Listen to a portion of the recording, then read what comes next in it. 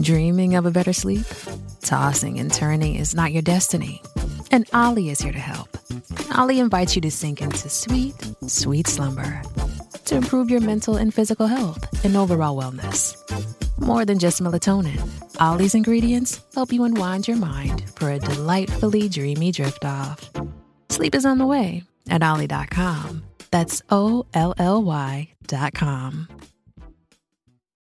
Big stories that are getting kind of ignored by the election. And this one does deserve some attention because the red flags were flying everywhere and they were ignored.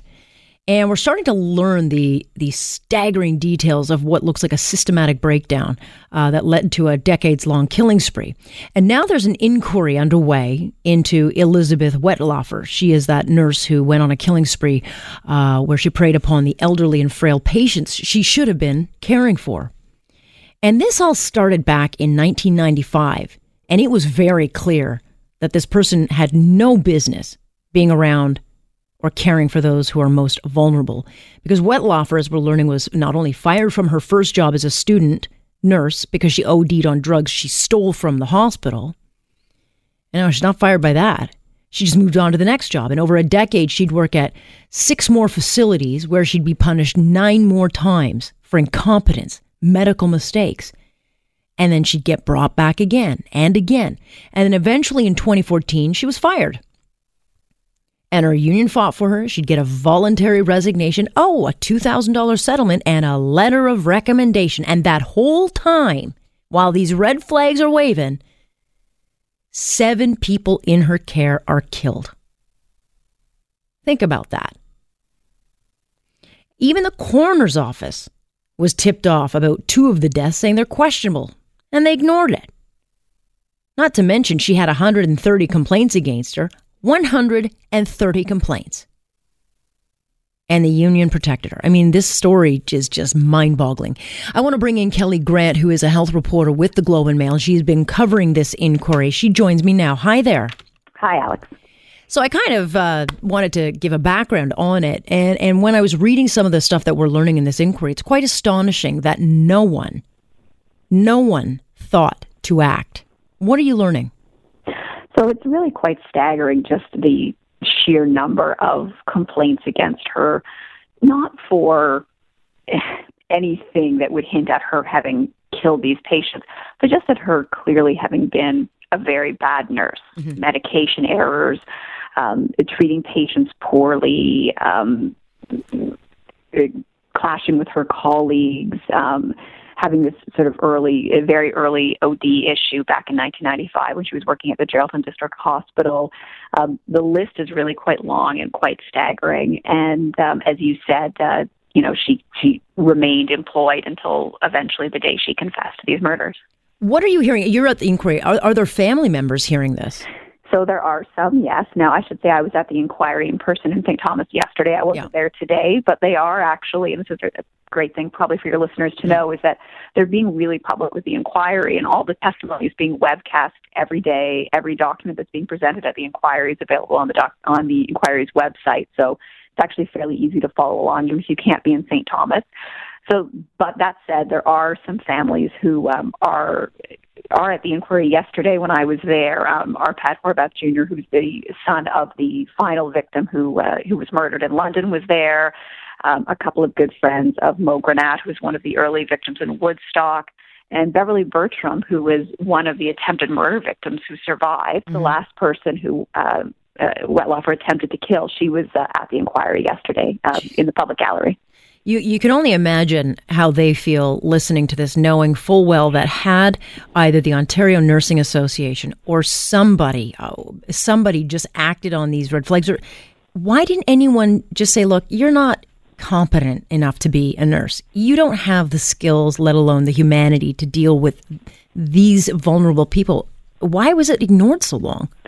Well, it seems like there are a couple of different reasons. And this is based on part of it. There was testimony today from the former administrator of the home who retired shortly before Ms. Wetlaufer confessed. And a couple of things seem to be raised in the testimony. One was that the home was chronically short-staffed and had a very hard time finding nurses at all, particularly any nurses who would work the night shift, and Wettlaufer often worked the night shift.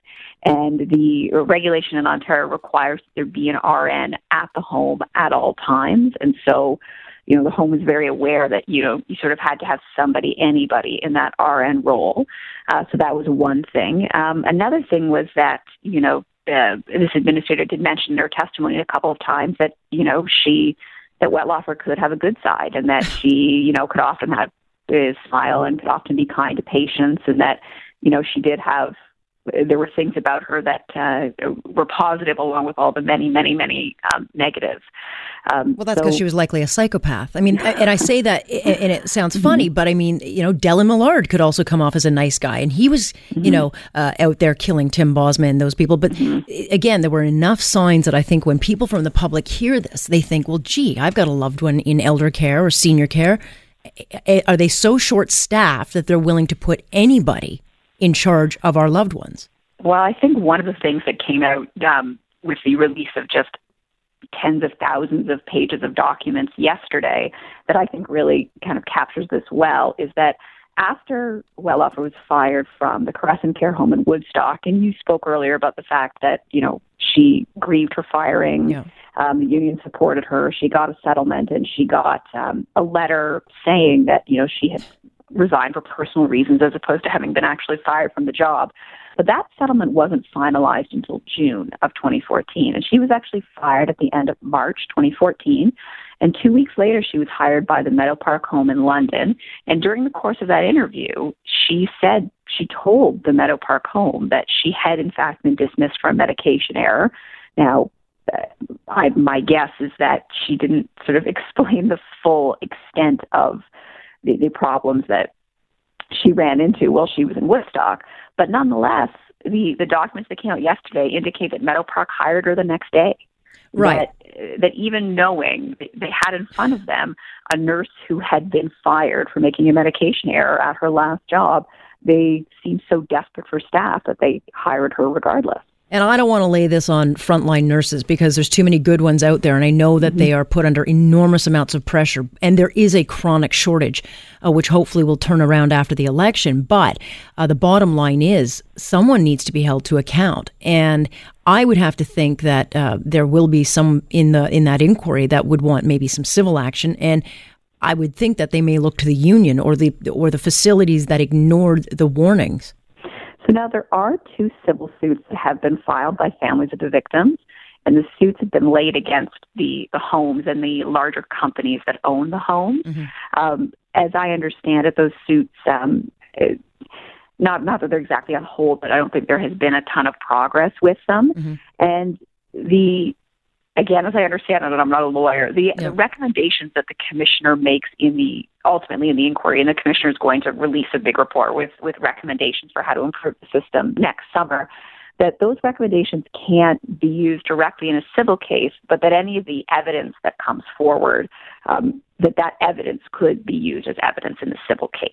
Right. So, but at some point, though, Kelly, I would have to think that the unions have to at some point be held to account, because it's one thing to protect an employee and make sure that their rights are protected. There's another thing in protecting a bad apple who is not just a danger to patients, but is going to give other nurses and other frontline workers a bad name. Well, I think the Ontario Nurses Association is, along with the homes, going to get, I suspect, a fairly rough ride when they testify this inquiry.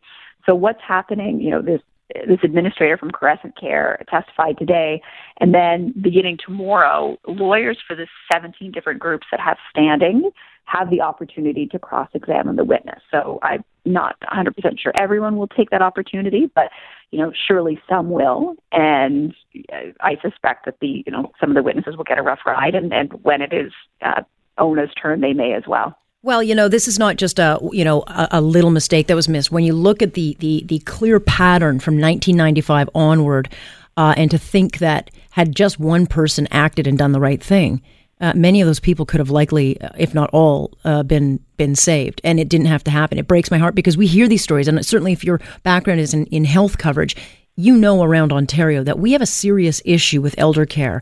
And there are a lot of workers, whether they're personal workers that care for these patients. We've had too many reports of them not doing their jobs and or patients being victimized? Well, I think there's going to be a real wake-up call as things come out during this inquiry is my guess. I mean, the murders themselves were obviously a huge wake-up call, but to just see on the first day when essentially the results of the inquiry's investigations at the various parts of the system, to see all that information dumped at once and to see the chronology of the number of times that Elizabeth Wetlaufer got in trouble, seeing the sort of accumulation of the evidence kind of dumped on you all at once was really, I have to say, it was pretty staggering. It is staggering. Well, I'm glad you're covering it, and I thank you so much for coming on. And of course, if you want to read Kelly's article, you can read that. It will be it's in the Globe. Okay, correct? Thanks very much, Alex. Thanks for joining me, Kelly. But you look, Kelly covers this for her living. This is her domain, but it is it's unacceptable. I've just had too many guests on, or I've covered this issue for too long, where we hear about seniors who are put into care, put into facilities, and then we hear the stories, whether they're abused, they're degraded, they're left, to care for themselves. We hear it all the time. And frankly, it should have been an election issue because senior care in this province is absolutely disgraceful. And I hope this inquiry finally is a wake-up call that something has to be done, because it's absolutely unacceptable that this could have happened, or that any senior that we put in or who we put into care is treated like this. And I don't blame this at the feet of the nurses. I know too many good ones, too many good care workers, but there's too many bad ones that are in the system and who are protected and defended by the unions, who should at some point look in the mirror and say, you know what? We're cutting our losses. We're not going to defend you. Once is once, but to have someone defended this many times, sorry, doesn't fly. We'll keep following this inquiry and see where it goes, but I hope to God we see some changes. I'm Alex Pearson, and you are listening to Global News Radio.